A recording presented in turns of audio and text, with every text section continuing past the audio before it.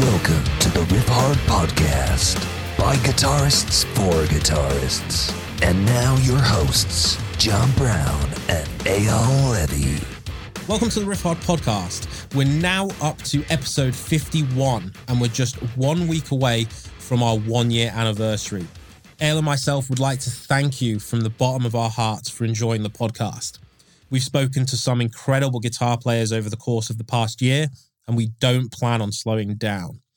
Remember, if you like what you're hearing, then share the podcast with your friends. We also really like iTunes reviews.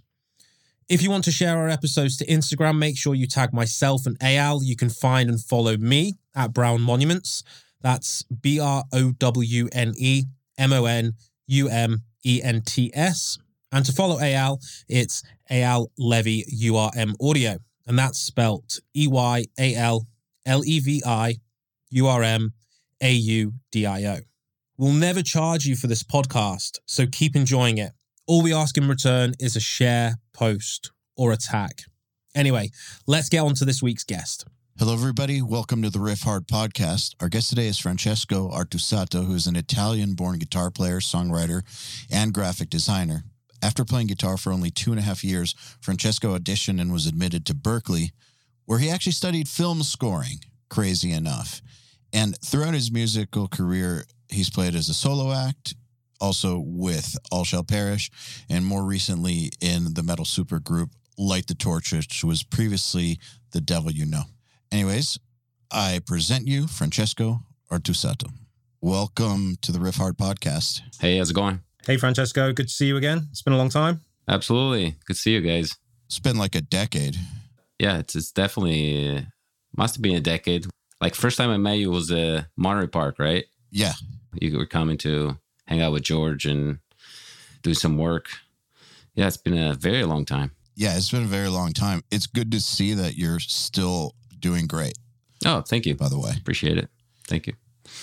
So, we never talked about this back in the day. I didn't know that you hurt yourself and were not even pursuing music, and that led to you playing guitar. I know a couple other people who have had similar sorts of stories, like Andy from The Art Is Murder suffered a pretty traumatic injury, which led him to stop playing sports and start playing guitar. It's an interesting story because usually you think injury means you stop doing physical things like guitar, but you were saying that kind of was what got you started, actually. Yeah, absolutely. Back then, I was obsessed with martial arts, and that's all I was, trying to do. Obviously, I was young. I was still going to school and all that, but just like I only care about, martial arts, and that's what I wanted to do. And then I got this injury, and I was on my right foot, and then I was told basically you won't be able to really do anything for 6 months. You can't really even like stand, and without being hurt, without hurting. And at that point, it's like for somebody who's usually gets obsessed about that one thing, it's like I was just lost for a minute. It's like, what the hell am I going to do now for 6 months? And it's so weird because I was, at that time, was 19. My brother played guitar. My cousin played guitar. I always had guitars around, but I never tried to play one. It's like during that whole time. Why not? Just not interested? It's so weird. So like I always loved music and grew up in a family where you just listen to music all the time. My parents would take me to all kinds of concerts, from classical music to like pop and, anything really. And it's just bizarre how much like I like music, but I tried, when I was like 14, I tried to play saxophone and it just wasn't my thing. I guess I was, so at that point I felt like, okay, my brother's already doing guitar, it's his thing. And it's so bizarre. I waited all those years to even try to play a note on it. It's like, and then I remember at that time, it's like, I was actually talking proud to my brother. It's like, what the hell am I going to do now? And then it's like, oh, try to play. And seriously, like a week later, I was like telling my parents, I found this school in America. I need to move. This is what I'm going to do. I'm going to be like, go to Berklee. And I'm going to do music. My parents were like, you're supposed to go to university and do your normal things. So it was like crazy how obsessed I got immediately, after playing. And then obviously started seeing like, holy shit, people are supposed to start when they're like 12, 14. That's when you get good. It's like, Well, how old were you? I was 19. Oh shit, that is late. Yeah. So like automatically right away, like, oh fuck, I'm going to have to practice so much. I'm going to have to just, catch up in a way or another. And so, yeah, I became very, very obsessed with it. And that's all I started doing. It's interesting because you mentioned two things that would normally totally discourage people. One is you hear a lot of people feeling like they're too old to do anything cool with their life. And 19 is not too old to do something cool with your life. It's never too late to do something cool with your life. But still, people tell themselves these weird stories about it's too late. If you couple both being quote unquote too old with the depression from an injury, that might be enough to get a lot of people to just kind of give up on pursuing things. But it sounds like it had the opposite effect on you. Yeah, I think like for me, it was like the necessity of finding something to do and spend a lot of time doing it. It's just like, it's always been, even now, it's like, if, it's not anymore with music. I mean, I have my, the times where, I'm writing or doing things where it's all about music. But whatever I do, I just like to just do a lot of it. I can't just, spend a couple hours doing the thing. And it's like, I don't know, it's always been like this. So I think like right away, I needed to find something to really fall in love with. And the funny thing is like, I thought, okay, I'll play guitar for like a few months and then, back at doing the other things. And, music completely took over. At that point, it was like, no, this is what I'm going to be doing. So after your injury, did you find that you didn't really want to go back to martial arts, or is it that it took a back seat? I did try to kind of do both. And I don't know, it just wasn't working in my head. It's like, I just need to focus on one thing. That's how I felt. So it's interesting that you say that, because you didn't major in guitar at Berklee. You do graphic design. You do multiple things. You did film scoring at Berklee, right? Which is a super intense career path in and of itself. But usually you don't hear about people being good at that and then also really good at guitar. Like, it's usually there's only enough time to do one. It's not like you couldn't do multiple things. Sounds like you kind of have to do multiple things, but it sounds to me like for some reason your brain couldn't do both for whatever reason. And I kind of relate to that.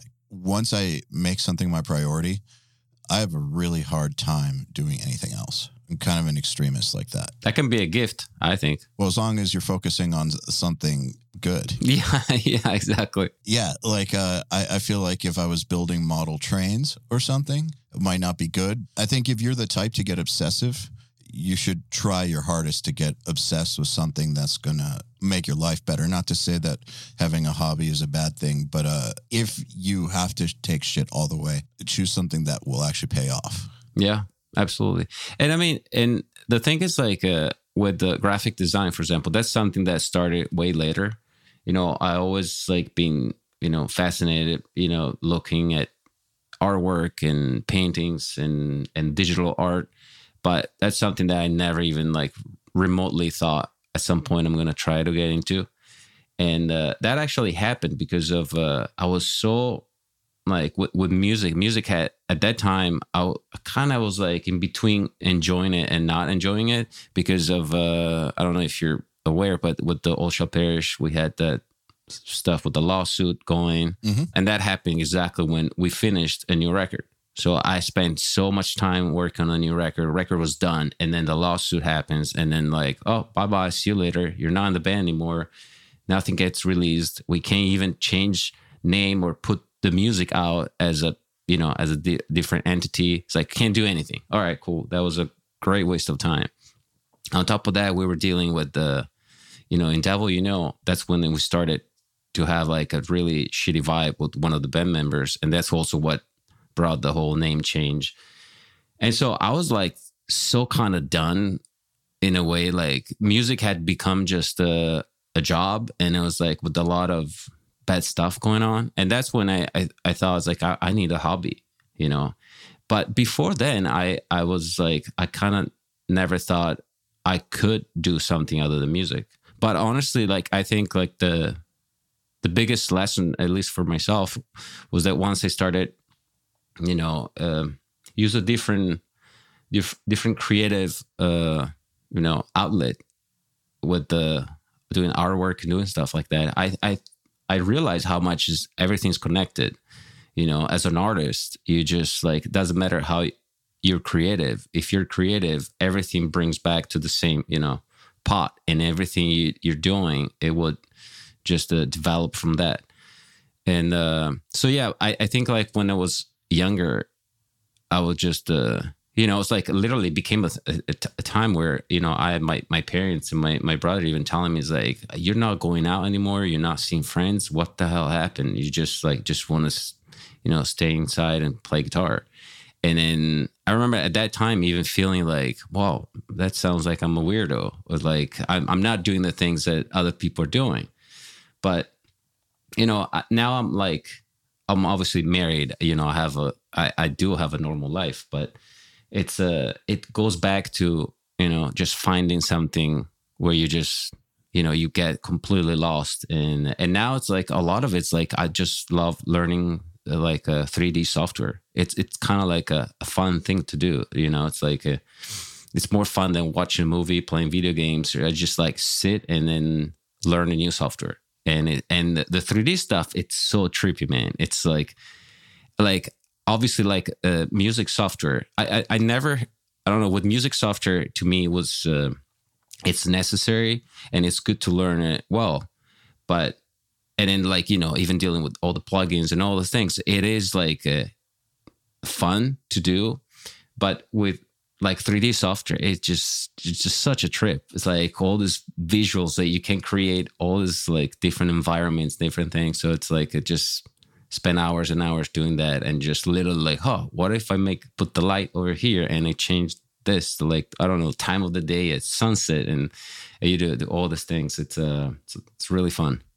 I think there's a misconception about creativity that it's confined to the medium that you're working with. So like, I know that when I stopped playing guitar or stopped doing my band and started pursuing business, that a lot of people were very perplexed by it. Like they didn't understand how someone that was super creative could just drop it. But like, to me, I never stopped being creative ever. I just took that energy and put it into something else. I am just creative as I've always been. It never, ever stopped. I feel like creativity is independent of the medium, completely independent. What the medium itself is purely superficial and is as important.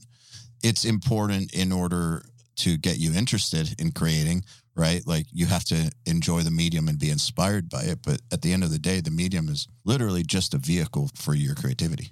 Yeah, absolutely. I couldn't agree more. With the 3D modeling that you're doing, what style are you doing? Because I actually studied graphic design when I was back at school. Oh, nice. And I found that the 3D modeling software was actually more infuriating than a DAW at the time. So I'm quite interested in what sort of like kind of 3D modeling that you're into. Yeah. Well, I started at first, I was like, first software that I downloaded was it's called Blender. It's like, it's free software, but it's like it's an amazing software, and it's getting, developed more and more.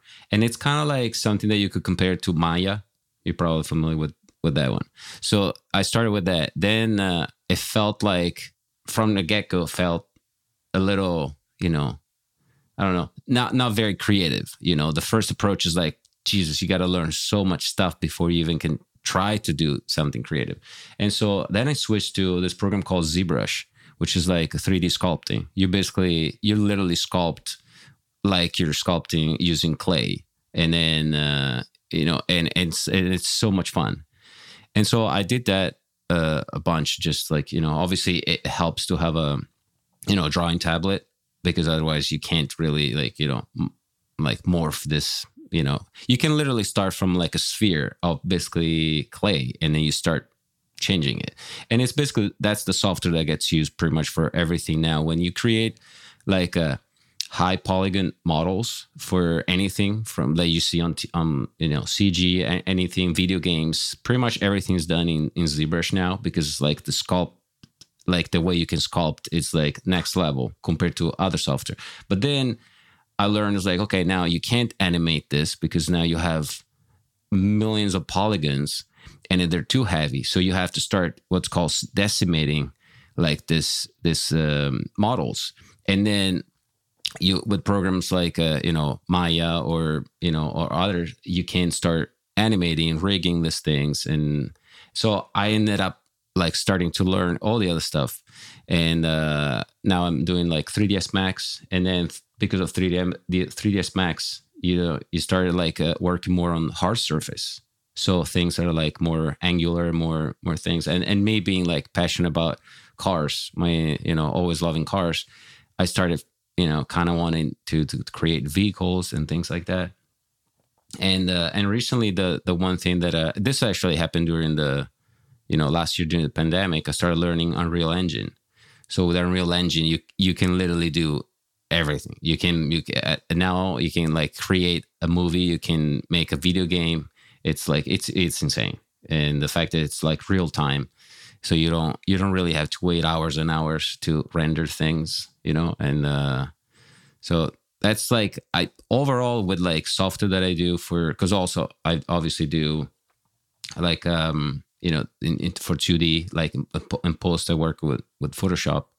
And so overall, like I use like 10, 12 different software for like 3D. The best thing about learning these skill sets is they're completely transferable into the music world for different situations as well, while still being creative. That's kind of one of the main reasons that I delved more into that side of it as well, like video editing or, learning to use Photoshop, Illustrator. Just those skills can help you so much with anything musical because they just come into play at the same time as the music.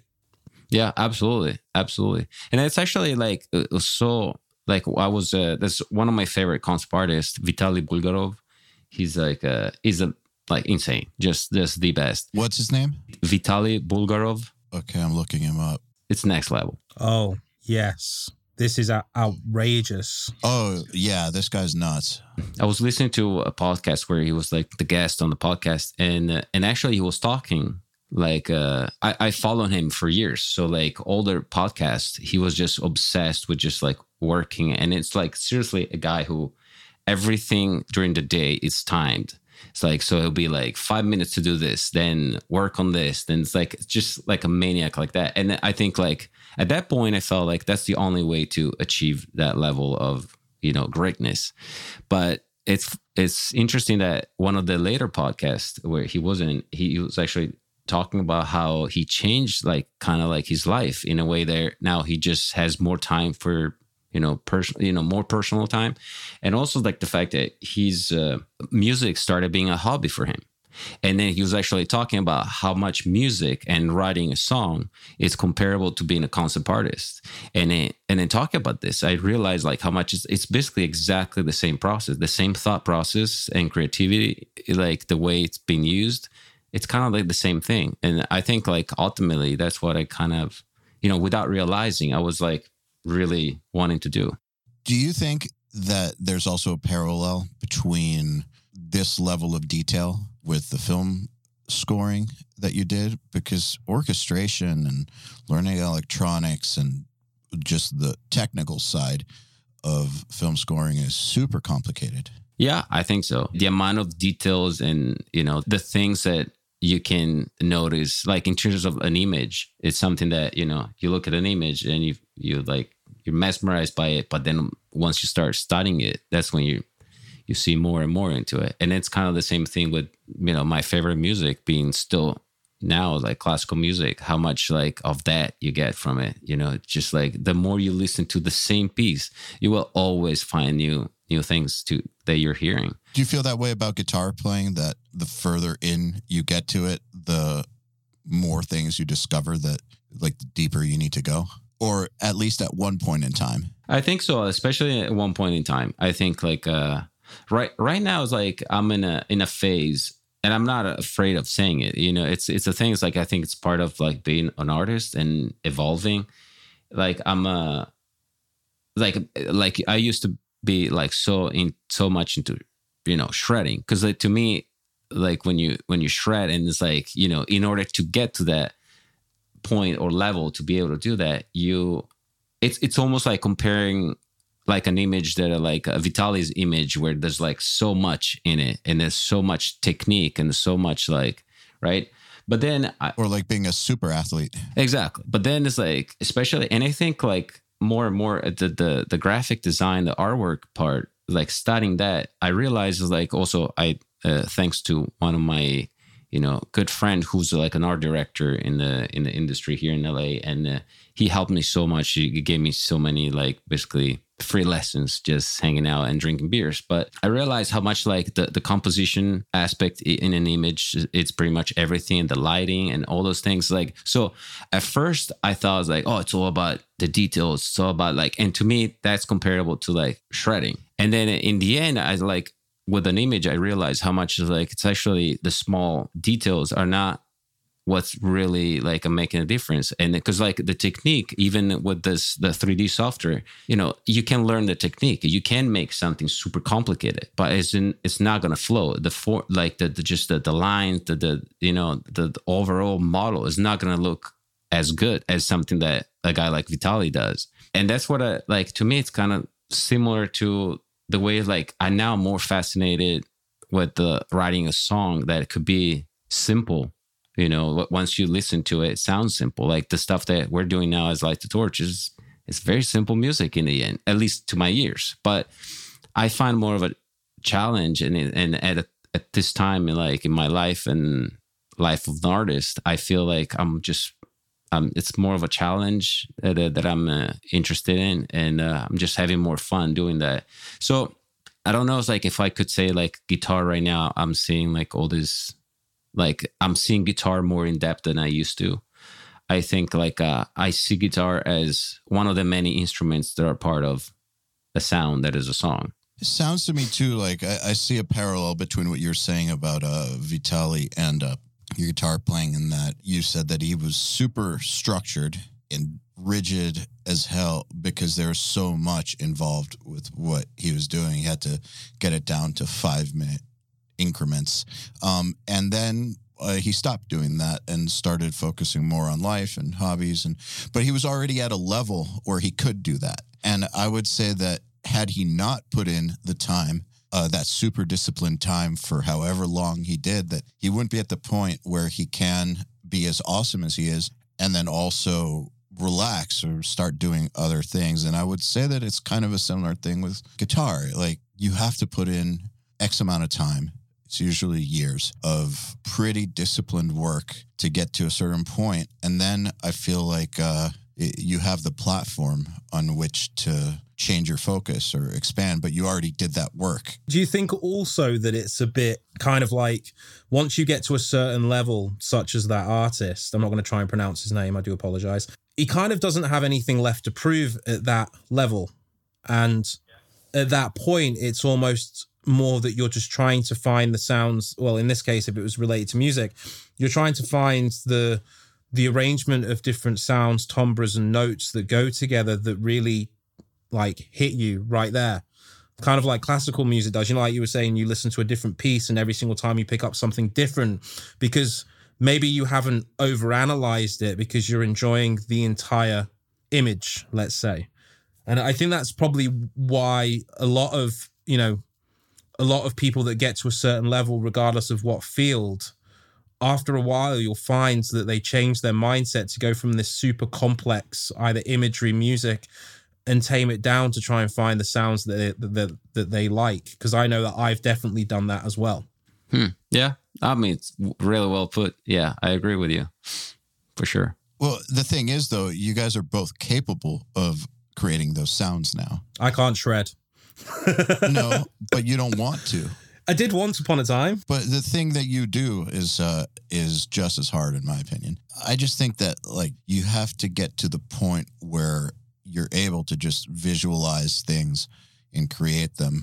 And depending on what your musical vision is will kind of determine how hard you need to go for it technically in the development phase. But I think that it's kind of a natural trajectory for any kind of artist to put in, let's just say, development work in earlier stages until they get to a point where it's not that they have nothing left to learn, right? You can always get better, but they're no longer getting in their own way. What they imagine in their head is no longer out of reach of what they can do with their hands or what they can create when they start playing or writing. So the focus doesn't need to be as intense with the technical stuff.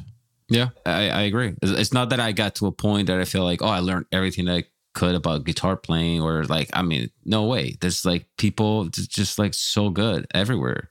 Another thing that I think like one of the biggest lessons I ended up learning is like for the longest time, I was trying to, you know, when I pick up the guitar and then feeling like I got to rush it. I got to not rush it, but I got to like, you know, play catch up with the big names, or like, I want to become as good as those guys. What the hell? I'm going to have to, you know, but it's not about becoming as good as that one guy. It's about becoming as good as you can, as good as, you know, it feels right for what you want to do with it. That's hard though. Really hard. That takes some maturity. No, absolutely. It took me years and years. Like, and then I realized like for many years, I was just not satisfied with anything I was doing because I would always compare myself with the better players. The moment that you can turn off that and say, it doesn't matter if you're as good as that person, the amount of relief and weight off your shoulders that comes from that moment is something that every guitar player or any artistic person should learn. Absolutely. And for me, it was like, that's when I, you know, like you said, it's like, it's what a relief. Like I'm not, you know, it's my goal is not to become as good as such and such. It's like, it's become as good as I can. It's my journey. That shit would torture me. Right. Yeah. Like try to write something and then I'd hear like an Opeth song and just be like, God damn it. Oh, that happens still now, doesn't it? I'm pretty sure it happens to Francesco as well. Oh, yeah, absolutely. Every single time I hear Hans Zimmer, I want to break down and cry from how beautiful it is. But at the same time, it's like, I know that I can't be Hans Zimmer, so it's all good. Yeah, exactly. It's hard to not torture yourself, though. How did you get over that? In a way, I still do. It's just more under control. Yeah, I think I have my moments where I'm like, you know, I'm sure you guys experience, like you work on something, you're like super proud of it. And then maybe, I don't know, sometimes it's a day later, sometimes it's a month later or a year later, you listen to it again. It's like, oh, this is terrible. It's like, what the hell was I thinking? It's like, I got to do better. And then at the same time, maybe the same day you're listening to something that is really good. And then you just, you know, that can be tough. And that still happens, obviously. But I think as long as that gives you the right energy to be like, okay, I'm going to sit down and then do something better. It's like either, you know, perfect what I was working on or write something new. As long as that has like a positive effect, more than I hear all the time from like, you know, people that tell me, you know, I'm trying to write a song and then I get to a point that it's like, I'm not happy with it and I just give up and then throw everything away. And it's just like, so you never finish a song. You never kind of like, you have to find a way to just like, sometimes like the discipline of just no matter what, sit down and do it. You know, one of the things actually, like at Berkeley, one of the best things I learned from one of the teachers, and this was good old Andy, because we were talking about writing music. And I was like sounding frustrated, saying like, oh, I can't really write like anything that is decent or blah, blah, blah. And then he was telling me like, oh, how much time do you spend a day like on, you know, technique and just, you know, like perfecting that aspect? And it told me, oh, many hours. Well, how much time do you spend a day writing songs? And then it'll be like, oh, you know, just write a song every once in a while and try to, and it's like, no, now try to do this, like write a song a day. And then my goal for the next year was like, try to write a song a day. It could be like crap, you know, it's fine if it's totally garbage and you throw it away. You just got to do it, you know? And then the more you do it. Did you stay at the dorms at all at Berkeley? No, I didn't. Okay, because I kind of learned a very similar thing when I was staying at the dorms, because the dorms had the practice rooms. And so I would bump into the same guitar players every single day. And there were these dudes who would literally, get there in the morning and, you know, I'd go like practice in the morning, then go do shit, come back and practice again at night or something. And they'd still be there every single fucking day. And they're always doing the same thing, always doing the exact same thing. It was either sweep exercises or alternate picking scale exercises, one or the other, all fucking day. And then every once in a while, they'd try to write a song. And they would play it for me, and it sounded exactly like what they were working on all fucking day. It sounded like these alternate picking exercises and then some sweeps and then some more alternate picking exercises and some more sweeps. And it just became super obvious to me that, of course, that's what their music sounds like. That's all they do all the time.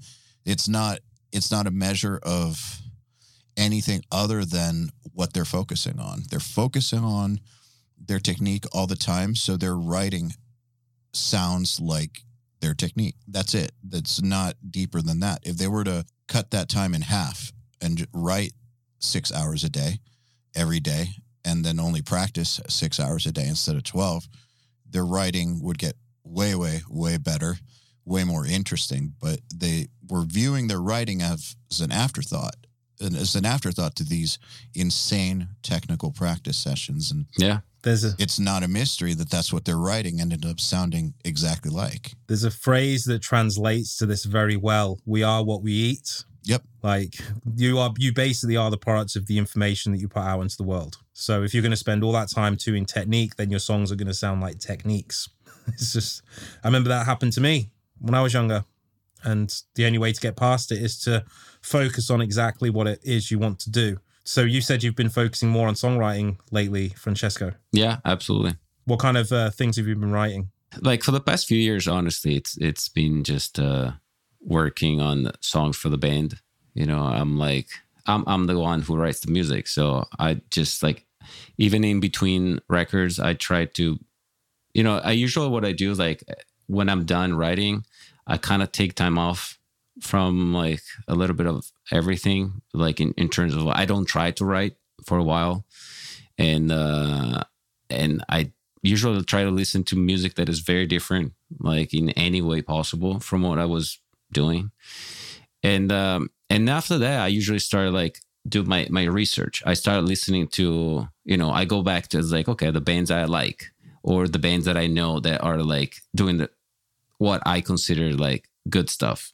And so I start checking those out, and I kind of like I create this like list of songs that really in a way or another give me something. And then it could be like, I don't know, some electronic part in one song, but that I really like it. And it really, in a way, I want to take something from it. And and after that, just write. I usually like, I don't really start writing for a record thinking of the actual record. Like, oh, I want this record to sound like this or that. I just write whatever feels, you know, at the moment. It's like just natural. But then obviously it gets to a point where I'm more focused on the actual sound of the record. So if out of 5 songs, I have 4 songs that kind of have a sound, like, well, that's probably going to be the sound of the record. Yeah. And even for this last record we did, basically I was like for a year and a half, like in between tours and stuff, just writing a bunch, throwing away so much music. Because that's the one thing that is like, I guess like nobody tells you in the beginning that the majority of the music that you write, you're probably going to throw it away. And that's actually something that's very difficult to accept. Like all the time, you know, you hear people's like, oh, I have this part I wrote 3 years ago. It's like, are you still working on it? It's like, I mean, I get it if it's... Interesting that you say that, because see, I agree with you, but Brown I knew this was coming up. I was about to. Oh, really? We have to talk about this. Yeah, because dude, I totally agree with you on this. When I was writing for the band or whatever, the guitar record, literally 30% or 25% of everything I wrote would get used. The rest just thrown away. And I was totally fine with that. And I would never want to hear that stuff again. My thoughts were just, you write a lot of stuff. And then out of that lot of stuff, you know, some of it's going to be okay. Even less is going to be good. And then a tiny amount is going to be awesome. and then an even tinier amount is going to be great. And looking for that stuff that's awesome and great and fuck the rest. But I know that Brown doesn't agree with that, which is interesting to me. Okay, I'm curious to hear. You just don't understand the thought process, AL. Well, I understand. It's just different than mine. Okay, right. Let me put this in better words this time. So the reason I don't throw anything away is because, kind of like how Francesco was saying that he listens to different artists and tries to take bits and pieces that he likes the sound of. Just because in that moment that I thought it was complete crap doesn't mean that 2 years later that couldn't inspire something that's great by the note choice or the rhythm choice. And I often say the words, I'm not ready for it yet. And I really do stand by that sometimes some ideas, maybe they don't work with what you're doing in that moment, or maybe they just aren't fitting for the purpose. And obviously that takes the mind to think it's shit. And yeah, a lot of it will be complete shit. But if you're ever stuck, then one of those ideas that you had that you've now completely forgotten because you've erased your hard drive or you've deleted it, it could inspire something great. So that's kind of why I keep everything. Okay, so partially, I mean, in a way, I agree with that. So I don't actually physically throw away anything. I have like hard drives with like so many songs. But what I'm saying, like every once in a while, I go like, this happened actually a few weeks ago. I just like, I grabbed one of the old hard drives, and then when I was just listening to stuff, and I kind of like surprised myself. I was like, holy crap, this is good. Why didn't I do anything with it? I know what you mean. It's like you might find something that inspires you, but for some reason, I always feel like if something that I did, let's say 2 or 3 years ago, I could do better. So maybe I should rewrite it. I know what you mean. Yeah. So that's the way I used old stuff that I've written.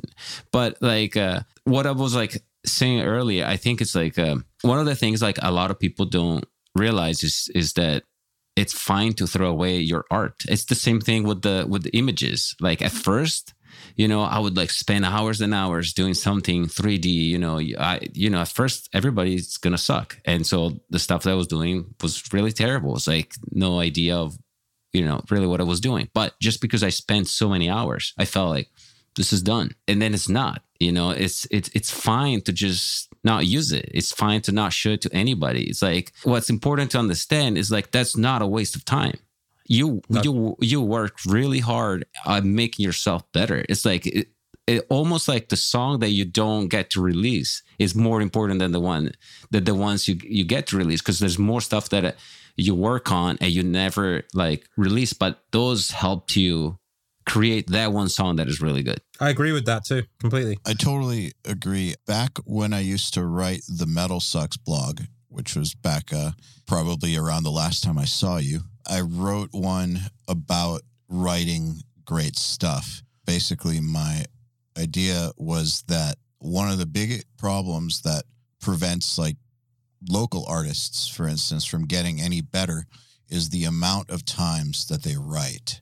The less that you write, the less opportunities you're going to have to write something awesome. Basically, the further apart those great times are going to be. So I kind of looked at it like a sine wave, where at the top you have something amazing, and at the bottom of the sine wave you have something terrible, and the frequency of that wave kind of determines how often you're going to get something great. And the further apart it is, the less chances you're going to have for something awesome. And I think that one of the ways that local artists shoot themselves in the foot is by not doing it all the time, or by getting too attached to things that aren't that good and not moving on. And I think that the key to getting better is to just make more, make more, make more, make more. Doesn't matter if it's not good. It doesn't matter at all. You just need to keep on making more and making more and making more. And then the thing is, too, I don't think that anyone totally understands where inspiration actually comes from. You know, some people think that it's beamed down from a spaceship. Some people think that it's, you know, you're in the right mood and your influences all congeal in a moment in time. Like whatever it is, like we don't really know when it's going to hit or exactly what causes it. All we can do is give ourselves enough chances to be in the presence of it when it does hit. The only way that we're going to do that is by writing a lot or getting super fucking lucky, right? Like person that writes 3 times a year and those 3 things are fucking amazing. That's like winning the writing lottery or something. So I don't see the bad songs as a waste of time at all. I see them as necessary. Yeah. Absolutely necessary. Also, by that token, and I'm curious what you think, I don't think that career setbacks are a waste of time either. You know, you mentioned the All Shall Perish lawsuit. I was talking to somebody the other day who got signed to a really good label kind of late in the game, mid-30s, and had a bunch of false starts leading up to that, quote-unquote false starts, because part of the time he was playing session guitar for some signed artists, doing some songwriting for other people, had a couple bands that were being courted by labels and fell through. And it was just trying, failing, trying, failing, trying. And then, you know, things worked out and they're working out now. He said that he wishes that he hadn't wasted all that time.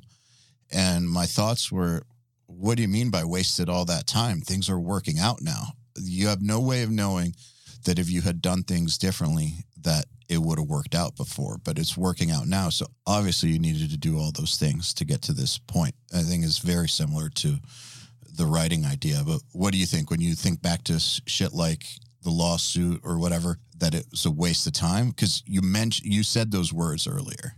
Well, you talk like my therapist.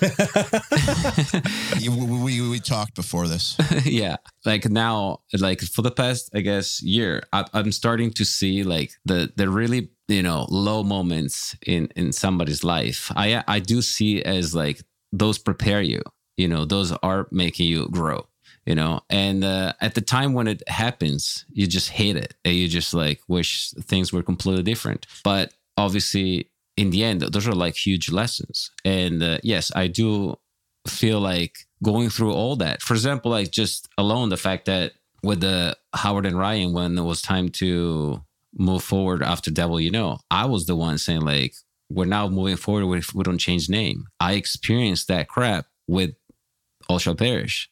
We are changing name. I don't, you know, it's like that just that alone, it's like you learned your lesson. You know, and thank God we did that. So, yeah, otherwise I would have probably, let's just move forward with the same name and then we'll deal with this later. That's what happened with All Shall Perish, basically. And so, yeah, just that alone, big lesson. And all the other things, I mean, they you know, crappy things that happen and they just hurt when they happen. There's like so many things that didn't go the way I wish they would go. But yeah, if I see it now, I see, you know, it's like being years later, you obviously see like they were in a way they were useful. They prepared you. But, you know, it's always a struggle to just accept it because it's like when things are not good, you're just not happy. And yeah, while it's happening, you just wish the shit would end. But one of the perfect examples that I've got is, you know, at the time where things basically ended for my band, I was kind of pissed about it. I felt like we didn't get the proper shot on the last record. Like it was a very low ship amount and there was just this weird confusion about the promotion of it. So literally there was like no press at all because of this deal between who was going to promote it and the label. They had this little fight. And so it didn't happen. I was pissed. I was really, really pissed. But had that not happened, say that the band had kept on going, because say that release had gone well, we would have kept going, right? Who knows how many more tours, who knows how much longer. And it probably would have ended up in the exact same place, just a year or two later. And then who knows if the opportunities that came my way would have come up, which then led to what I'm doing now, which is the coolest thing I've ever done. So had the band done better, it's entirely possible that I wouldn't be in the position I'm in now. The position I'm in now is far better than any position I would have been in as a result of that band. And it required us kind of getting, a little fucked over in order to get there. And so that's one of my examples of something that I thought was bad at the time. Now I see as not just a lesson, but a blessing. And I think that most bad things, some just suck, but most bad things you can look back at and see that sort of progression from, or lesson, I think. Yeah. But I also think like it just doesn't happen magically. It's up to you to use that as a lesson and make it better, or like create something better, or like use it in your advantage. Otherwise it is a waste of time, and then you will only hate the past for like sucking, Well, yeah, because if you just let the event be the event by itself, it is just a shitty event that sucks. I think it comes down to personality types. If you let something that is horrendous to overtake your soul, or if you use it as ammunition to make it to the next point in your journey, I think that's what it comes down to. And some people just quiver over and let it engulf them. And some people just say, right, let's get to fucking work. Or both. And yeah, obviously both happens to a lot of people, without doubt. First you quiver over and let it overtake you. And then you get sick of that and decide to move on. There's that too. And by the way, that was a really cool record. Oh, the last one? Yeah. Thank you. I like all your guys' records and the instrumental music that you guys like. That one record you guys did. Yeah. I appreciate it. It's a lot of great stuff.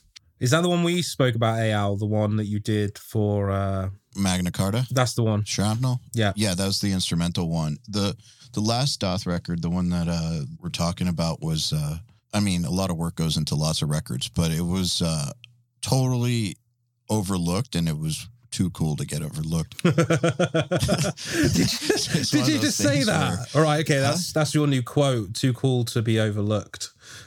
Yeah. I still feel that way. It's just one of those things where also one of the big lessons to me, and it's going to sound negative, but it's not. How hard you work on something doesn't equal you deserving anything for it.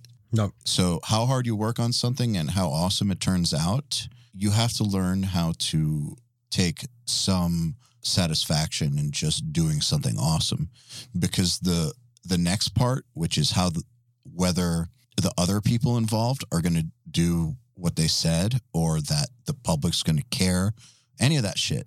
This is really not up to you. Whether you like it or not, it's not up to you. All you can do is do something awesome. And so, yeah, as disappointing as it could be if other things don't go according to plan, you have to find a way to take some sort of victory in doing something awesome, I think, which is easier said than done, but a very, very important lesson, I think. And honestly, we all got to really experience one of the most sucky moments, which was last year when the whole COVID thing started. It was a matter of figuring it out. Like, things suck at the moment. How do I make it better for myself? How do I, change, like, especially, for musicians, but like so many other jobs. And so pretty much everybody got affected in a way or another. And it was like a matter of, how do I make it so this is still going to be good? And I'm going to get something good from it, out of this. So what did you do? For me, it was just learn a bunch of software and study a bunch. And, it's like, took online classes of programs that I wanted to learn. And, and recently I've been like, I have so much work that I've been, doing since like pretty much like December. Like at first last year I didn't even want to work. I would just like wanted to study. And then not having any distraction was like the perfect time to just study a bunch. And now I'm just like, I'm trying to, go back at writing for the possible third record. And I'm kind of like struggling with, with job offers for, 3D. And cause like one of those sort of reasons why I was like, I'm like, I'm into this because I know it's like the world needs it. It's like CG and 3D and all this stuff. It's so, on demand right now. It's like everybody, if you have skills to do stuff like any modeling, any of this stuff, you'll have a job, and they're really well paid jobs. And it's not because I need a second job. Music is not enough. It's fun for me. And then once I started, getting involved with like, a studio environment and, work on a TV show and stuff like that. It's like, I can't believe it's like, this is happening in the same life, It's like when I do all the cool stuff with music, but I'm also doing this other things. So like for me, I'm seeing it that way. It's just like, I really, I upgraded, myself during the last year. I was able to.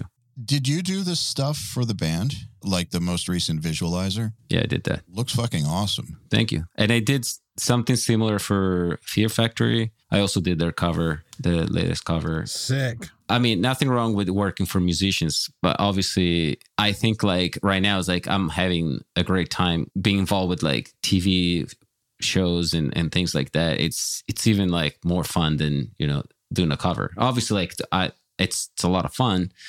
But, just like even experiencing, like working with the studio where you have like art directors and other concept artists and things like that. It's just like, I remember like this was before the pandemic.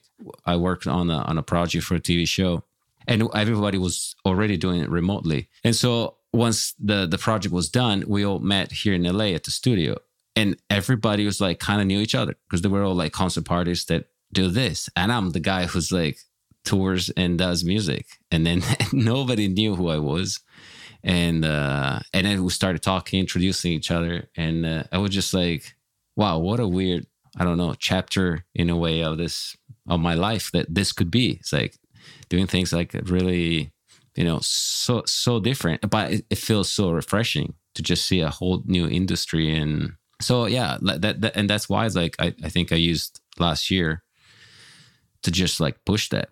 Just like, let's see where this could go.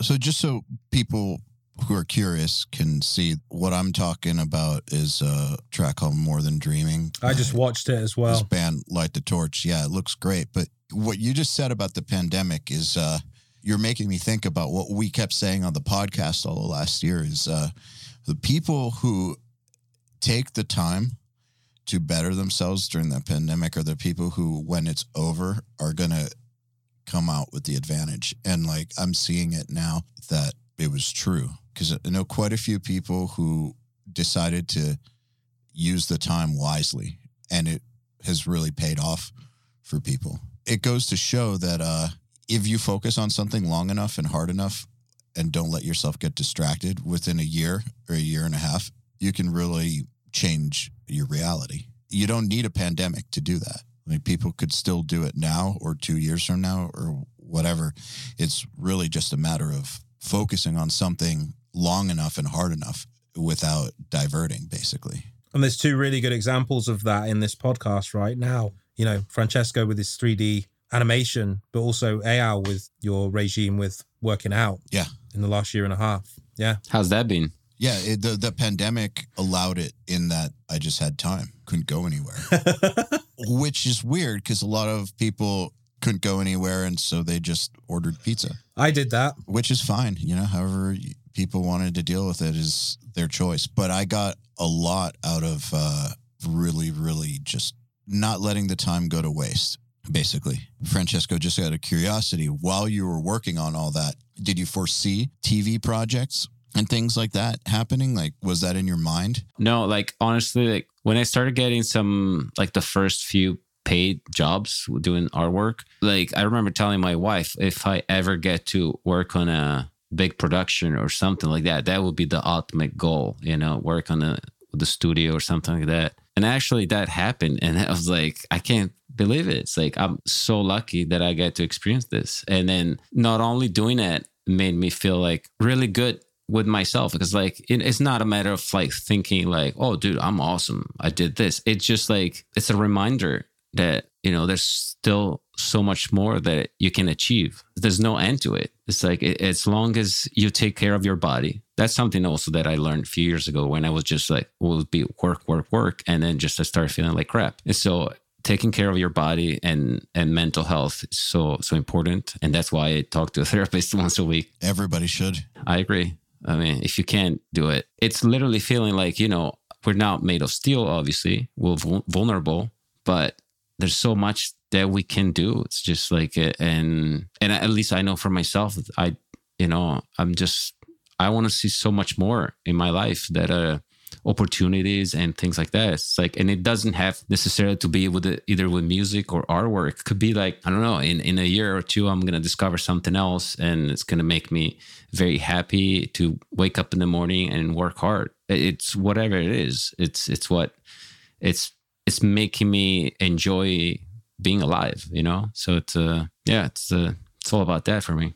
A repeating theme that I've noticed in your life is that you're able to achieve things very, very quickly through pretty much relentless focus and determination on it. And I think that it's really inspiring to hear how quickly things can happen if you just get obsessed with it. Like, for instance, like we said at the beginning of the call, starting guitar kind of late in the game didn't stop you. And then guitar career opportunities eventually presented themselves. The graphics thing, you could also see it as starting late in the game, but didn't stop you either. I think that one of the biggest issues that I see with people, and I've seen this my whole life, and I try to get people to just stop doing this, is people get too scared to act. And the amount of time that they spend scared and thinking, like, what if it goes wrong? Should I not? Should I not? Before they even realize it, years go by. That's about as long as it would take to get something going if you just focused on it. The amount of time that they spend scared about things not working out, they basically create the reality of something not working out by not acting on it. Totally. And you hear that all the time. It's like, I mean, it's not a matter of like, I don't judge, and I don't want to sound like I judge, but so many times you hear people finding excuses. I mean, I find excuses, and I'm honest with myself. Sometimes I just don't feel like doing a certain thing and just watch Formula One on Sunday and not do anything for the rest of the day. It's just like, it's fine. It's like, as long as you don't, it's not that I need to be very proactive every day, and it's not a race. It's just whatever feels right for you. But it's like, be honest with yourself and understand where you're like, you're finding too many excuses. Like, there's people like be like, oh yeah, I constantly get phone calls. And I'm like, are you serious? So, well, then you turn it off. You just like, this literally like, I mean, I get it. Some people have a day job. It's kind of hard to try to be an artist in the evenings because you're exhausted, spent mentally. In a way or another, there's a way to create the right environment for yourself to do what you want to do. So just out of curiosity, when you're around people who have that fear and that inaction, what's your initial or your gut reaction to that? For me, it's to get the fuck away, honestly, because I don't want to be influenced by it. I mean, honestly, I try to be just very positive. If somebody tells me they wish they could do this, they wish could do that, I'm the guy who encourages it, and it's like, yeah, man, you should really try. I would love to see it. You do it. And it's like, I think like, I don't know, but yeah, it's in a way or another, I don't really hang out with too many people who are like that. I think it's just, it happens, in a way. It's like, even being, married to my wife, who was like crazy workaholic, and just, I think like being a certain way, you end up hanging out with people a certain way, even the singer I work with, Howard, he's the guy who can't stop being, active and do things. It's kind of just how you end up being, I think. Like, and I think that's why we also work so well together because of that. But yeah, I mean, honestly, I used to be more, in a way, maybe more negative, more of a try to avoid talking to people a certain way or something like that. But like now, I just try to maybe inspire a little bit. I try to inspire them through shit like this. like this podcast, but I try to avoid it in my real life because I know that I'm vulnerable to it. I think it's important to know what affects you positively and what affects you negatively, right? Expose yourself to the things that affect you positively. I really do believe that you end up being a product of the people that you interact with. Yeah, absolutely. Yeah. So if you're around positive people that are doing things and are going places and have a great outlook, you're going to just naturally adopt that. Yes. You kind of become the average of the people you spend the most time around. So that's why I try to avoid it in my personal life. But through stuff like the podcast, I think it's a great way to help influence people. Yeah, we can use Berklee College of Music as an example. Like, to me, it's like, what's the best thing you got from it? It was being just surrounded by people who just wanted to do that as much as I wanted to do it. Because, like, you know, coming from Italy, you know, we had music schools, we had things, but that's also like, I think the music kind of scene in Italy, it's a scene of a lot of excuses, like we were talking about. All these people saying like, oh man, if I lived in America, I think we could have done better. I think like, blah, blah, blah. Oh, because we live in Italy, so it's like live music kind of sucks. It's like, and you're not doing anything about it, so you can't expect things to be better for yourself.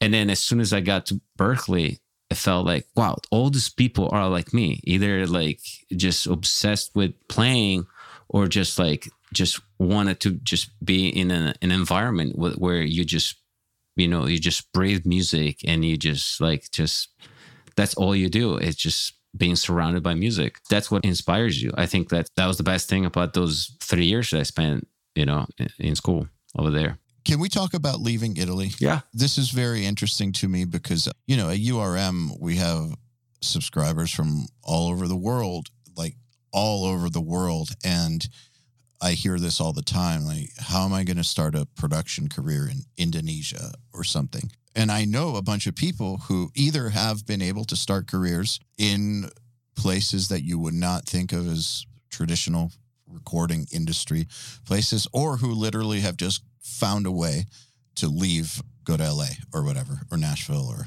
wherever it is they need to go. Gothenburg, right? Like, I know people who have figured out a way to get there, to be a part of the metal scene there. Was it very clear to you that you needed to get out of Italy and come here? Yes.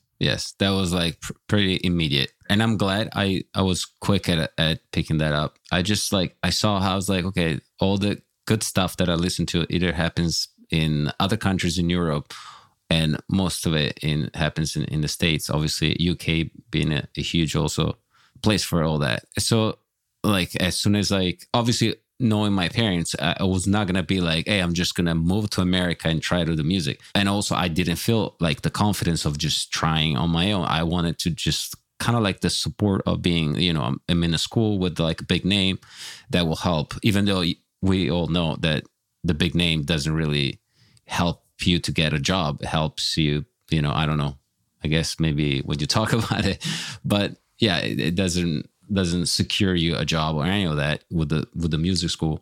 But yeah, kind of like immediately at that time, I was like, my brother has started listening to Dream Theater, and basically like the same week that I started playing, you know, I started listening to Dream Theater as well. And then my brother told me, like, oh, they went to this school. And then that was like a week later, telling my parents and then showing them like online and things. It's like, hey, this is where I want to go. So it was kind of immediate. Just in my head, I realized like, hey, and through my brother, I think, because he had bands in Italy, and my cousin also being a jazz guitar player, like seeing how much like they were both, you know, it's a struggle to try to even like make anything happen, and not even having venues that you play. And so all that kind of like made sense. Just, I need to move out of here. And in a way, honestly, I guess like I never really felt, I mean, I obviously had like a lot of good friends in Italy, and I still do, but there's something about the attitude of just make things happen that I kind of felt, even though I'd never been to the States, but I felt like in the States, I'm going to find that. That is part of the culture here. I've always referred to it as the jungle, because you can do really, really well, but it will eat you alive. But like, there's something in the culture here that is very much get shit done oriented. And if that's kind of how you are, then obviously kind of a perfect place. I've noticed also another theme that keeps coming up is that you're very good at, and not to sound lame, but you're very good at manifesting things, like seeing, a certain outcome or a certain place that you need to be or a certain direction, and then just finding a way to make it happen, whether it's fast or slow. Just out of curiosity, is this something that you do consciously? That's another thing that my therapist kind of analyzing me told me about. I'm a person who tries to... I'll send you an invoice after this. I always try to make a plan in my head. I'm the kind of guy that, even if I'm like, hanging out with friends and then we got to go to a place, we got to go to a restaurant or something, we got to make a reservation. I'm already thinking about everybody making a reservation. Everybody's like, I'm kind of like a guy who likes to plan things. And in a way, it's like I heard it's kind of like the mind of usually like in a way, a leader, somebody who's trying to, have everything planned out for everyone and in a way, it's like, it could sound like I'm a bit of a control freak, but I really try not to. And if I sound like it, I'm not doing it on purpose. But yeah, so I'm like somebody who really thinks about every decision that I make. And sometimes this is actually like a bit of a curse. Like my wife makes fun of me because I've been trying to buy a new monitor for like my computer, and I've been talking about it for a year. And I like literally read every possible review and everything. Like now new models coming out. I was like, well, at this point, I'm just going to wait a few more months. And then, I'm like terrible at making certain kind of decisions. I just want to make sure I'm making the perfect decision, the right decision. How do you balance that? Because I think that oftentimes waiting to make the perfect decision is a huge mistake for people. So we call it bias towards action. We stole it from Amazon, with the idea being that, yeah, you should do some planning, of course, right? Like you need a plan and all that stuff. But in reality, for me, it's 10% planning, 90% execution. And you refine the plan through action, because theories are great, but it's not until you actually get into the field that you'll know what to do next. So, none of us are psychic, so plans are only so good. Without any plan at all, you're obviously just leaving it up to luck.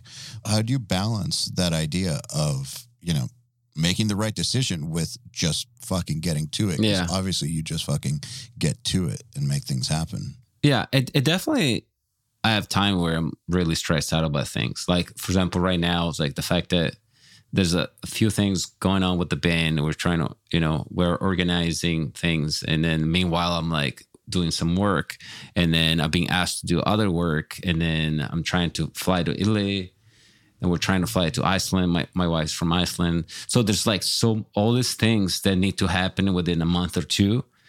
And it's really stressing me out a lot, because I'm like, because I don't have a plan. If I had a plan where like from this day till this day, this is happening. And then when I'm in control, like let's say my work, I plan it that way. But when it's things depending on other people, they're just like traveling or band stuff where, I'm also waiting on other people's schedules. That's when I get stressed out, so it's, I'm definitely like, and I'm aware, and I try to. I've been working on getting better, and then like the whole thing that everybody says, like, there's no point in stressing out regarding something you don't have control over, right? If you can't control it, don't stress out about it. And so I'm trying to be better at it. But yeah, I'm the master planner. I plan everything. It's funny you say that. It's one of the things that I taught my girlfriend quite recently was not to get stressed out about money. And I've always had this tendency, even before I was doing anything that I do now, whereas when it was time for rent and I didn't have any money, it would just kind of magically appear from somewhere. Like I'd manifested it because I hadn't worried about it. And for some reason, it always just appeared in my account and I'd be able to pay the rent. And it's still to this day, I don't really understand how that happened. But I think that there's some beauty in not getting stressed about things that you have no control over. Easier said than done, though. Oh, it's way easier said than done for sure. But I think that stressing about things that you might not have control over just like makes the situation worse when it does come to a head, whereas you would think about it more analytically when it actually happens rather than being like an explosion of stress. Yeah. I guess one of the things that I wonder though about stressing about things you can't control or you think you can't control is how do you actually determine that you've got no influence on the situation? That's actually a good point, isn't it? Yeah. Because it might seem like you have no influence on the situation, but by thinking about it a lot, you might figure out a way to change it. Now, obviously, some things like an asteroid hitting Earth, that's a little pointless to stress out about, right? Oh, yeah. I feel like we have a lot more control over our lives than we give ourselves credit for. It's just a choice of which things to focus on. Absolutely. Did she listen and not stress out over money? Yeah, she did. Oh, wow. Yeah, it was good. It's impressive. Yeah. And funnily enough, actually, I'm just going to go back to the start of this call with Francesco's injury. My girlfriend actually also injured herself doing ballet. So she, from the age of 3 till 16, she went to a boarding school for ballet, a school here called Tring. It's owned by the Rothschilds, and also got an injury and then couldn't do it anymore. So she shifted her focus to artwork. And after meeting me, she quit a job and actually started focusing on the artwork, which she actually does really well with now in That's the awesome. span of just a few years. And it's quite interesting how that story was quite relatable to how it worked for you as well with the guitar. Because she started focusing, like she went to university for art, went to college for art, and then now does it as a full-time job. That's Almost awesome. like you with guitar. Yeah. It's quite interesting that when you have the correct focus and not stressing about the wrong things, that you can actually get quite a lot of shit done. Absolutely. Yeah. One thing I'm curious about with your guitar playing, and now that you have gotten to a point where it's more about visualization and less about super technical practice, I'm sure, though, that you have figured out ways to advance quickly technically when you need to. Like, you figured out how to focus on the right things. Am I right? Yeah. I think one of the, like for anybody who's doing, I guess like just overall, it's one of the most important skills, I guess, to have. I think it's being able to tell yourself if it's good or not.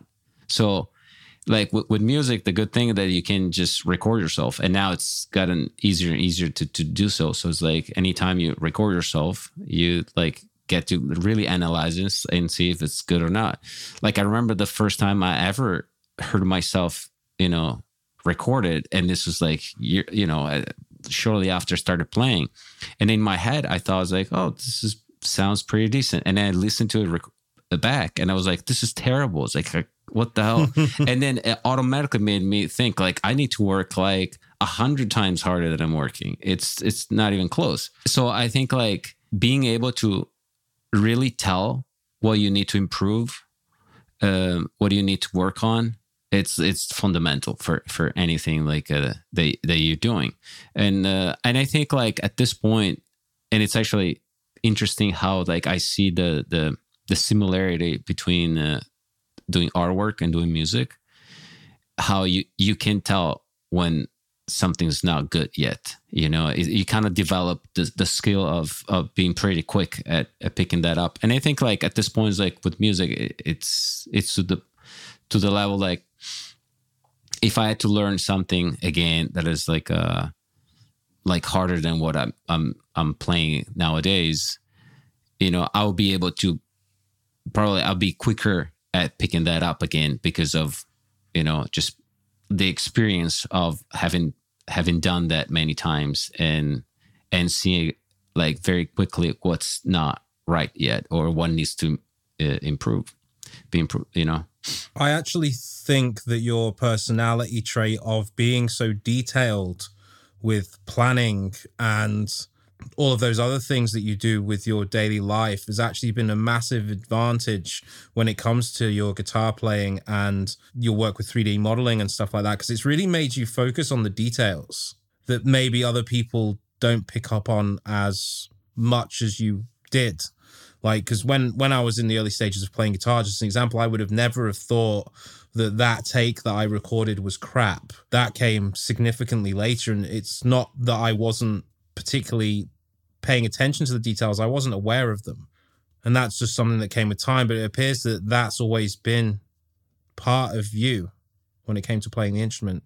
Yeah, I guess just being somebody who maybe pays a lot of attention just in general. It's like, I don't know, just, but like you're saying, like, yeah, definitely somebody who's always pay a lot of attention to like even the smallest details. And it's always like something that, again, it's part of like something that fascinates me, One of the things that I think, like you said, is really hard for people to do is to know when something's good.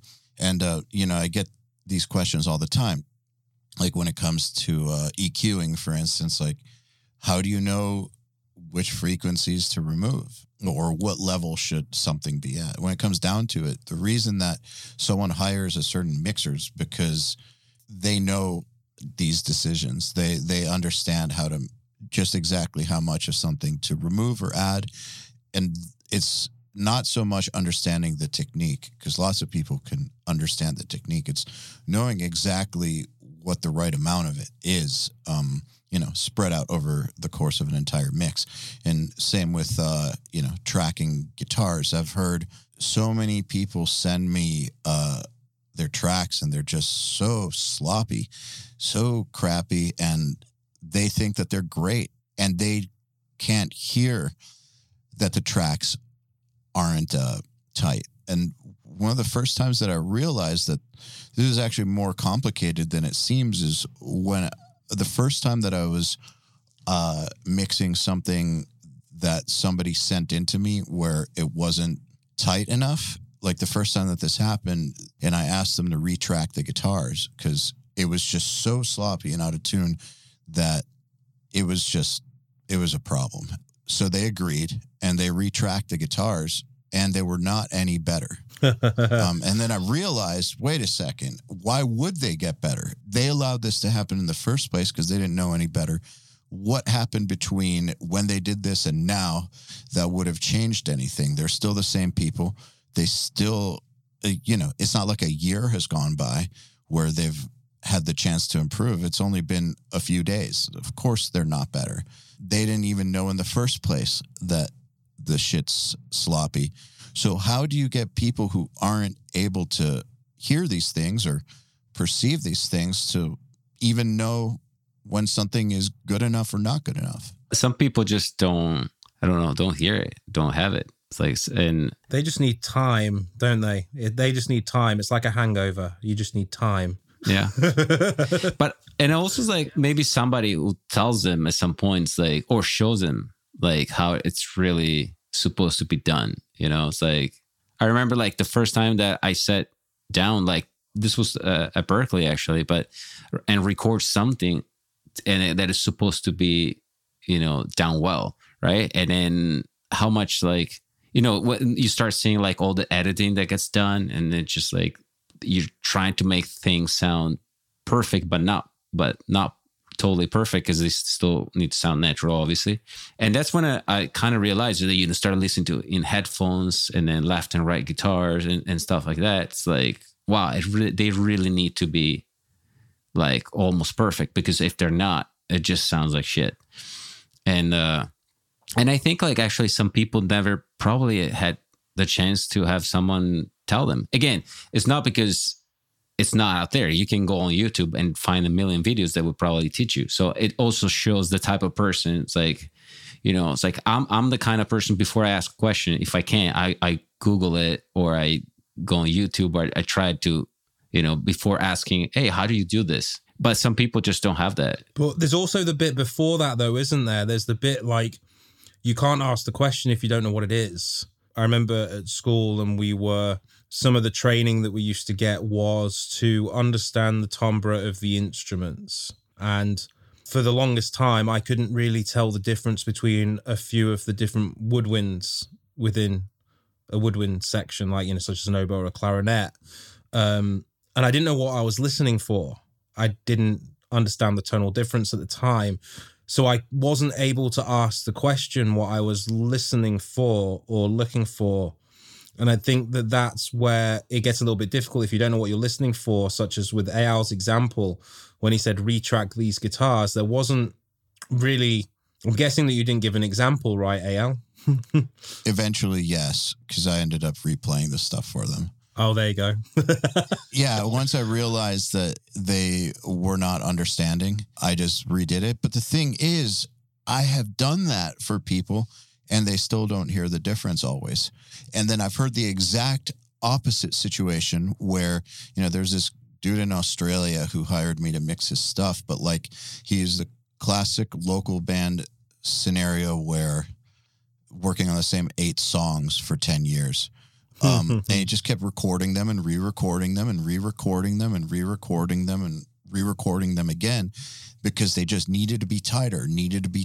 And I listened to the tracks and they were like as tight as you could ever hope for anything to be. Like there was literally nothing wrong with them. The tone in the hands was great. It was perfectly in time, played with a really good feel. It was just really good. And there was nothing I could say to him to get him to understand that it's fine. Like, you're doing a great job. So I think at the same time that some people can't hear when something is good or bad, like they also will impose their self-worth onto it. So if he thought that he wasn't good enough to do this in the first place, that he's going to be listening to his tracks through that paradigm, I guess, of my tracks will never be good enough. And he will invent things to focus in on that aren't even an issue. Now, I have worked with people who have been very influential in my life, who have helped me understand which issues are worth worrying about and which aren't in a mix or when tracking, like what you can let go and what you can't. But I've definitely seen it where people freak themselves out over nothing wrong at all. It's just as bad as when people can't hear that something is terrible. End result's the same. Nothing moves forward. So I feel like there's something instinctual that you have to develop. It's hard to explain because, it's feel, but you do need to be able to feel when something is right.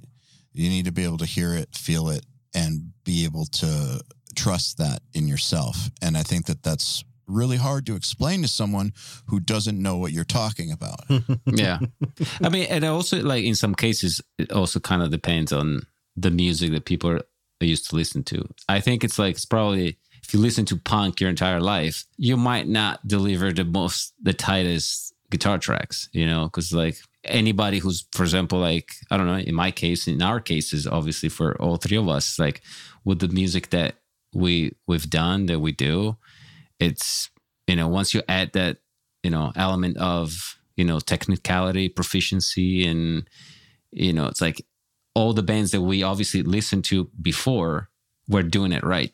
So I guess it's also like your ears is picking up those, those like little details that things need to sound a certain way. Yeah. So say that you get a guitar student. I don't even know if you teach, but let's just say that if you did teach and you get a guitar student and you notice that they have these big goals, but are kind of, like a chicken with their head cut off, don't know what to focus on, don't know what sounds good, what doesn't sound good, aren't able to judge their performances. How would you start to analyze what they could do to get better? I think like every case could be different. Like it would be a matter of like trying to understand why they're not hearing certain things. Because like there are some people that are just naturally not skilled just like to pick up on certain things. And there are people like John was saying, like they just weren't told. And then once you tell them, hey, make sure you're following like a rhythm, just like, I don't know, try clap your hands or tap your foot, something like that, and try to be in times like, and then there's like, oh wow, it's like, oh okay, and then they start doing it.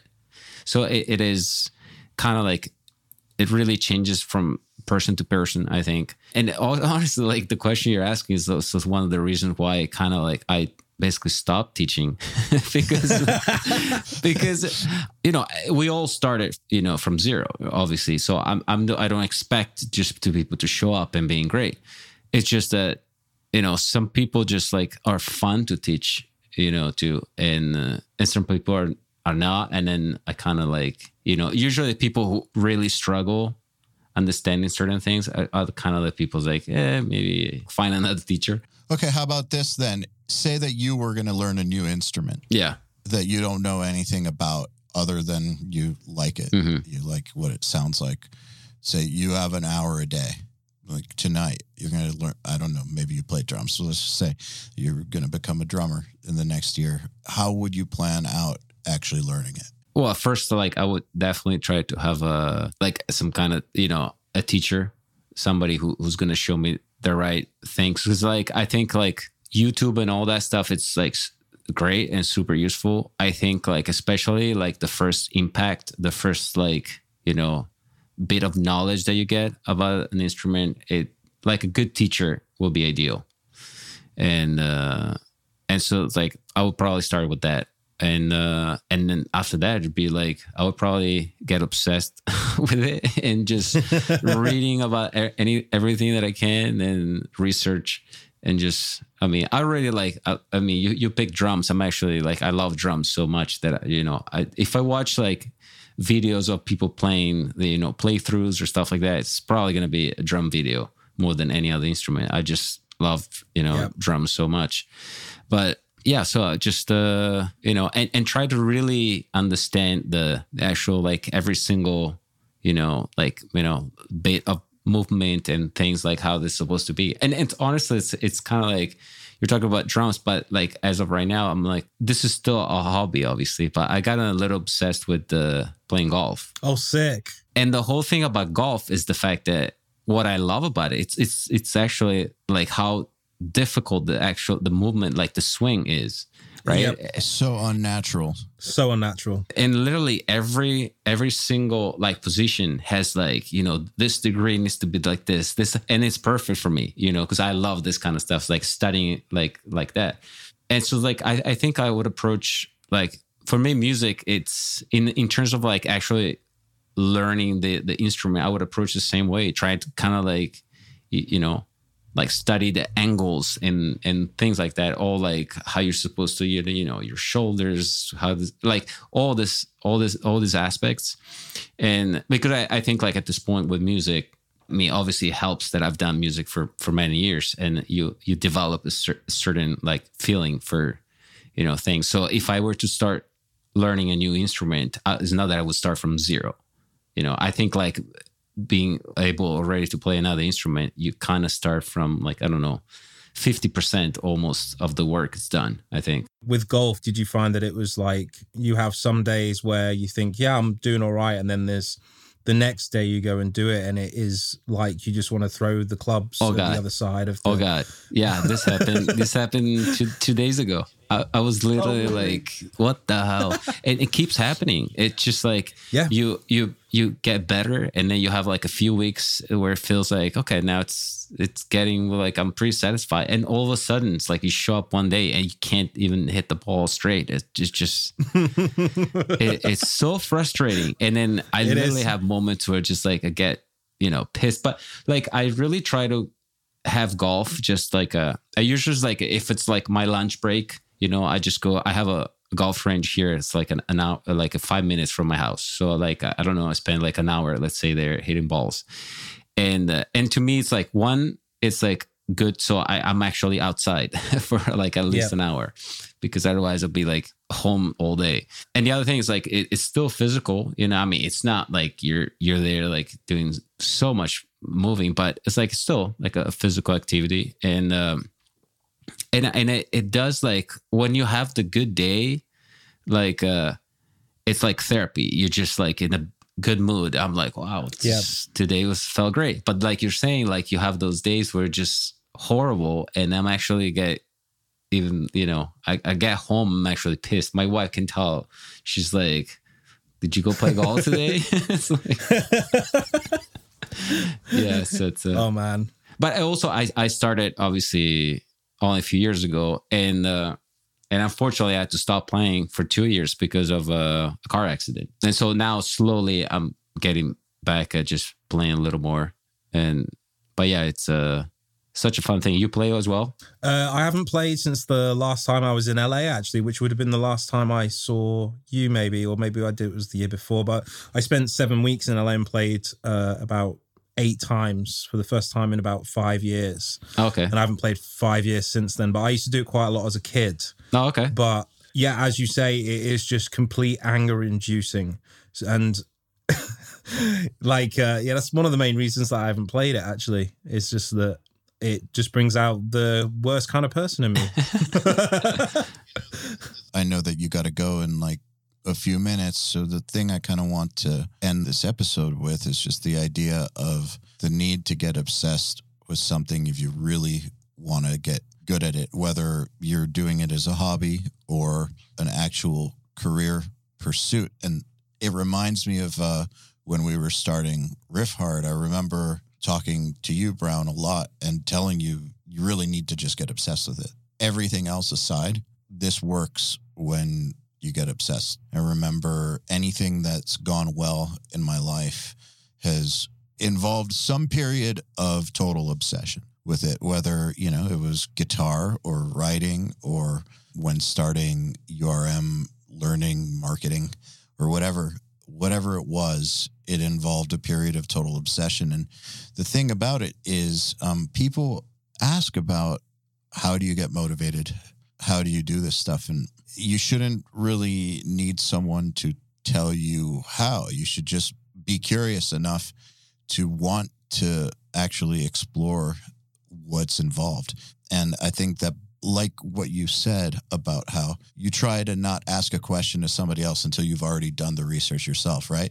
That right there is like the perfect example to me of if you're doing that, you know that your head's in the right place because you're being proactive and taking the initiative to figure this shit out for yourself and not waiting for the world to give you an answer on what it is. Obviously, there's some things that could come from other people. That's why you said get a teacher. And I totally agree. Like there's nothing better than having a mentor or an expert to help you. But at the end of the day, even if you do have the best teacher in the world, you're not going to get the best instruction unless you're asking the right questions.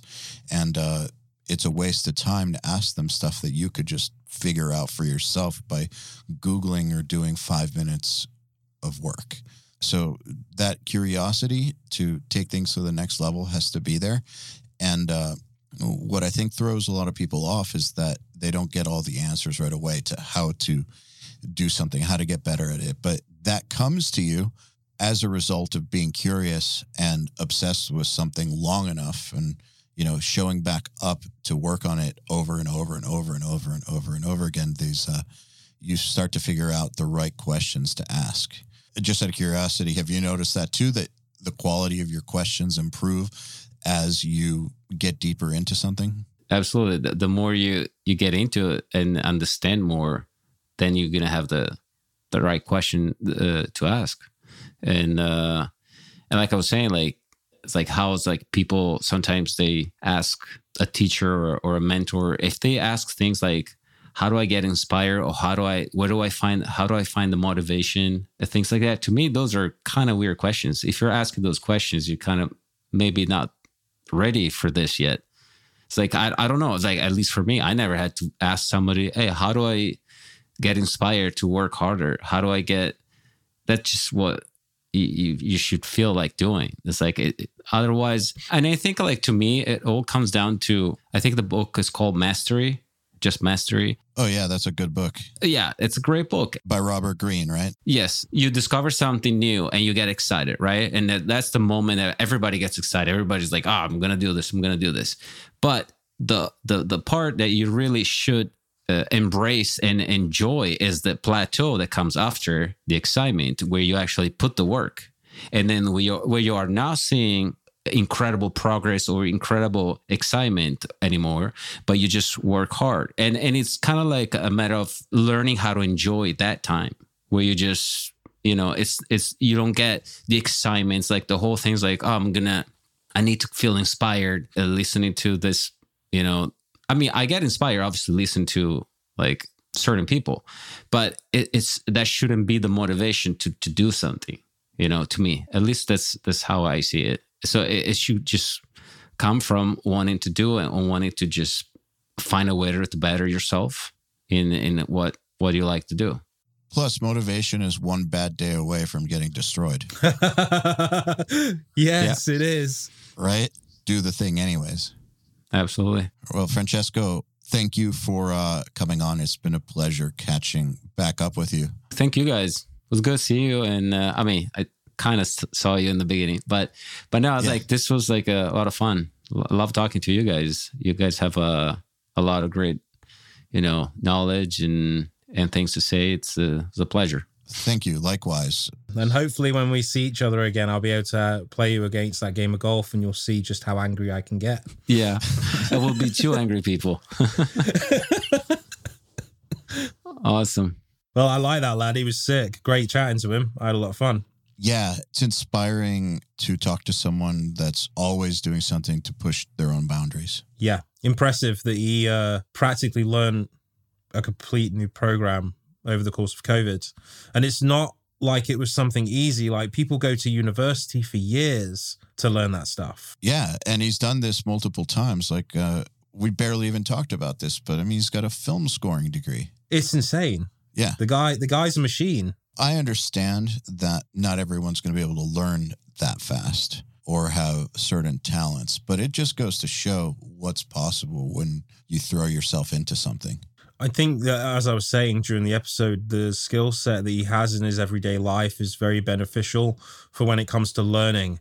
It almost comes from, I guess, from doing mixed martial arts or even going to Berkeley or even just organizing his time properly.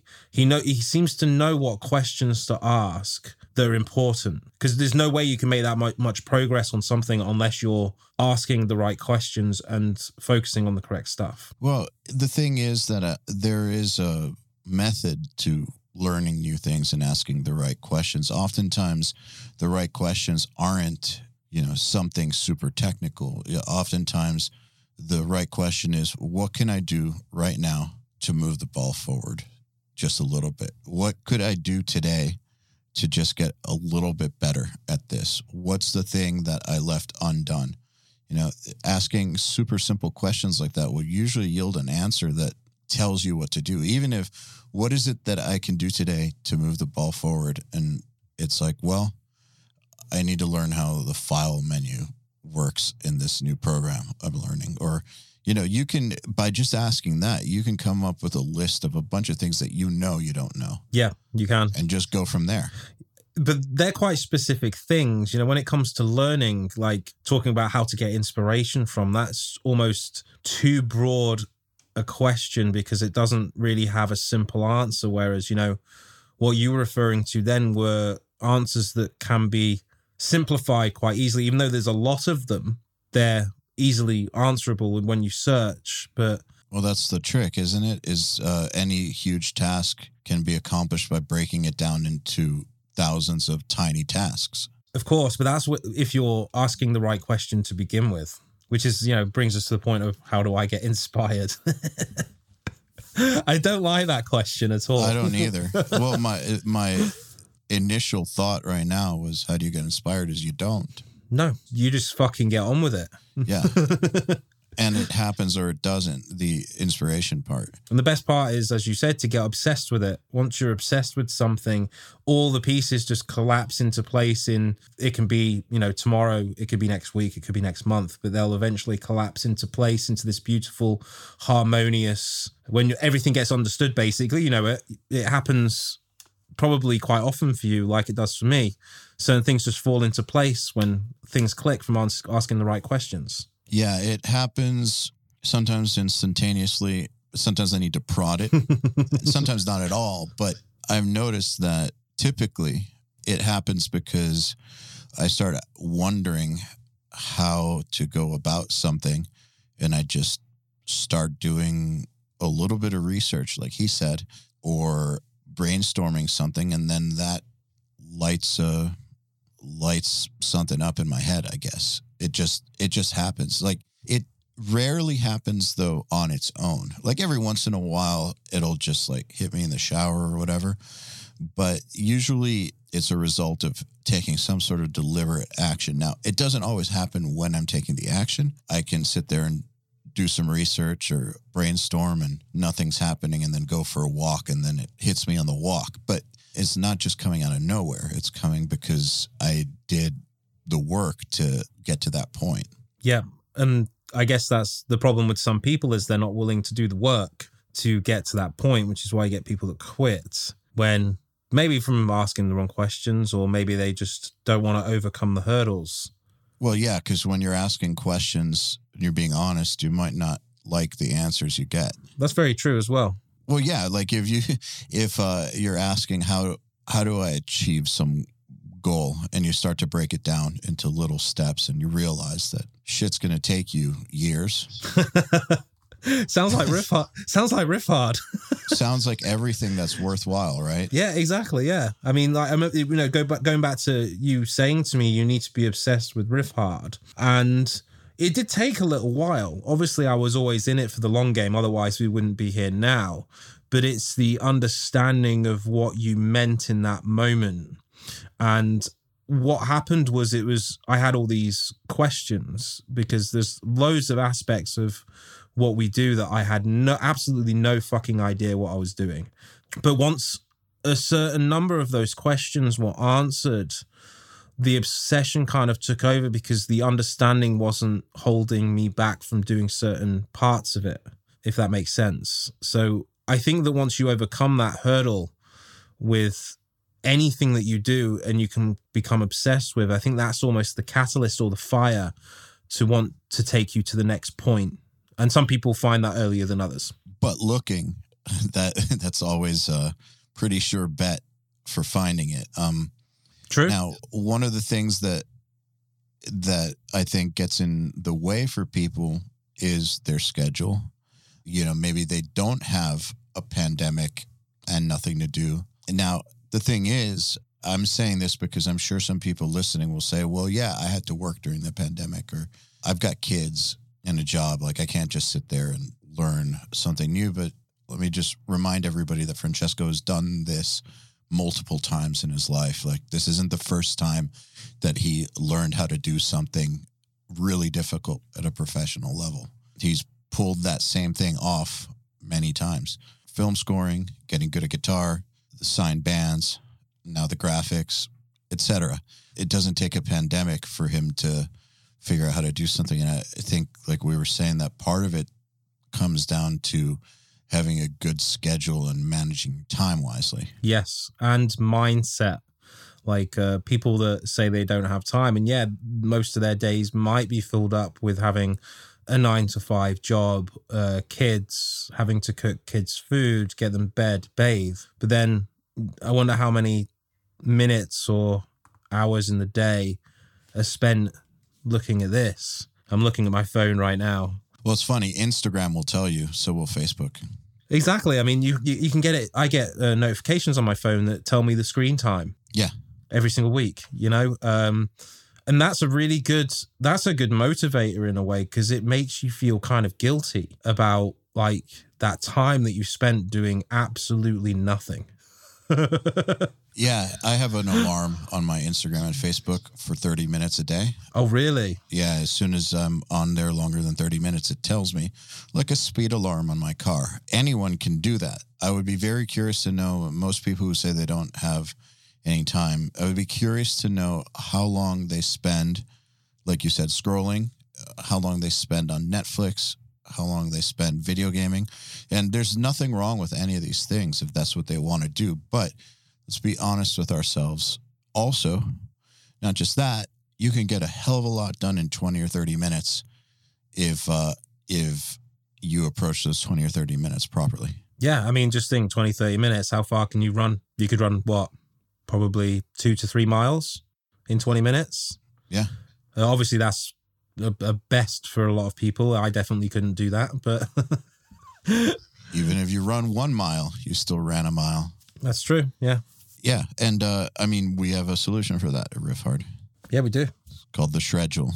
Organizing your time to make the maximum amount of results in as little a time as possible. Yeah, because I know we realize that there's a lot of videos on the site, and guitar can be super overwhelming, and you factor in a modern busy life, and it can seem like an insurmountable obstacle to get better. But we have the schedule, which is, you know, the shred schedule, down to 20, 40, or 60-minute increments, you know, you will improve from any one of those. Any one of them. You just follow it.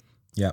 Even if you only have 20 minutes a day, like in a week, you can notice some pretty amazing results. I mean, that's 2 hours, 20 minutes a week. And if that's all you've got, that's all you've got. But 2 hours on the guitar, focusing on the correct things, that could be a night and day difference, especially if you've not been focusing on the right things for the years prior. I mean, we see it from guitar players, you know, guitar players that have been playing for 2 years, and there's some guitar players that maybe are still learning some basic chords, but then you've got some guitar players that are complete monsters. I mean, Francesco was one of them, got into Berkeley after playing guitar for 2.5 years. So just the amount of results that you can get in such a short period of time can be night and day. Yeah, and I knew a guy at Berkeley who had been at Berkeley for 2.5 years and was just fucking around. And at the end of 2.5 years, he still didn't know a single scale. Which, look, I'm not saying you need to know your scales, though it helps. But if you're at Berkeley studying guitar and you're in the guitar program for 2.5 years, how do you not know any scales? How is that even possible? Well, it's possible because all he did was do drugs and fuck around and party and all that. And meanwhile, you get people like Francesco who utilize the time properly, and 2.5 years changed their lives completely. Yeah, I mean, that guy probably enjoyed, well, if he remembers enjoying his time, but you don't need to go to guitar school for that and waste a load of money.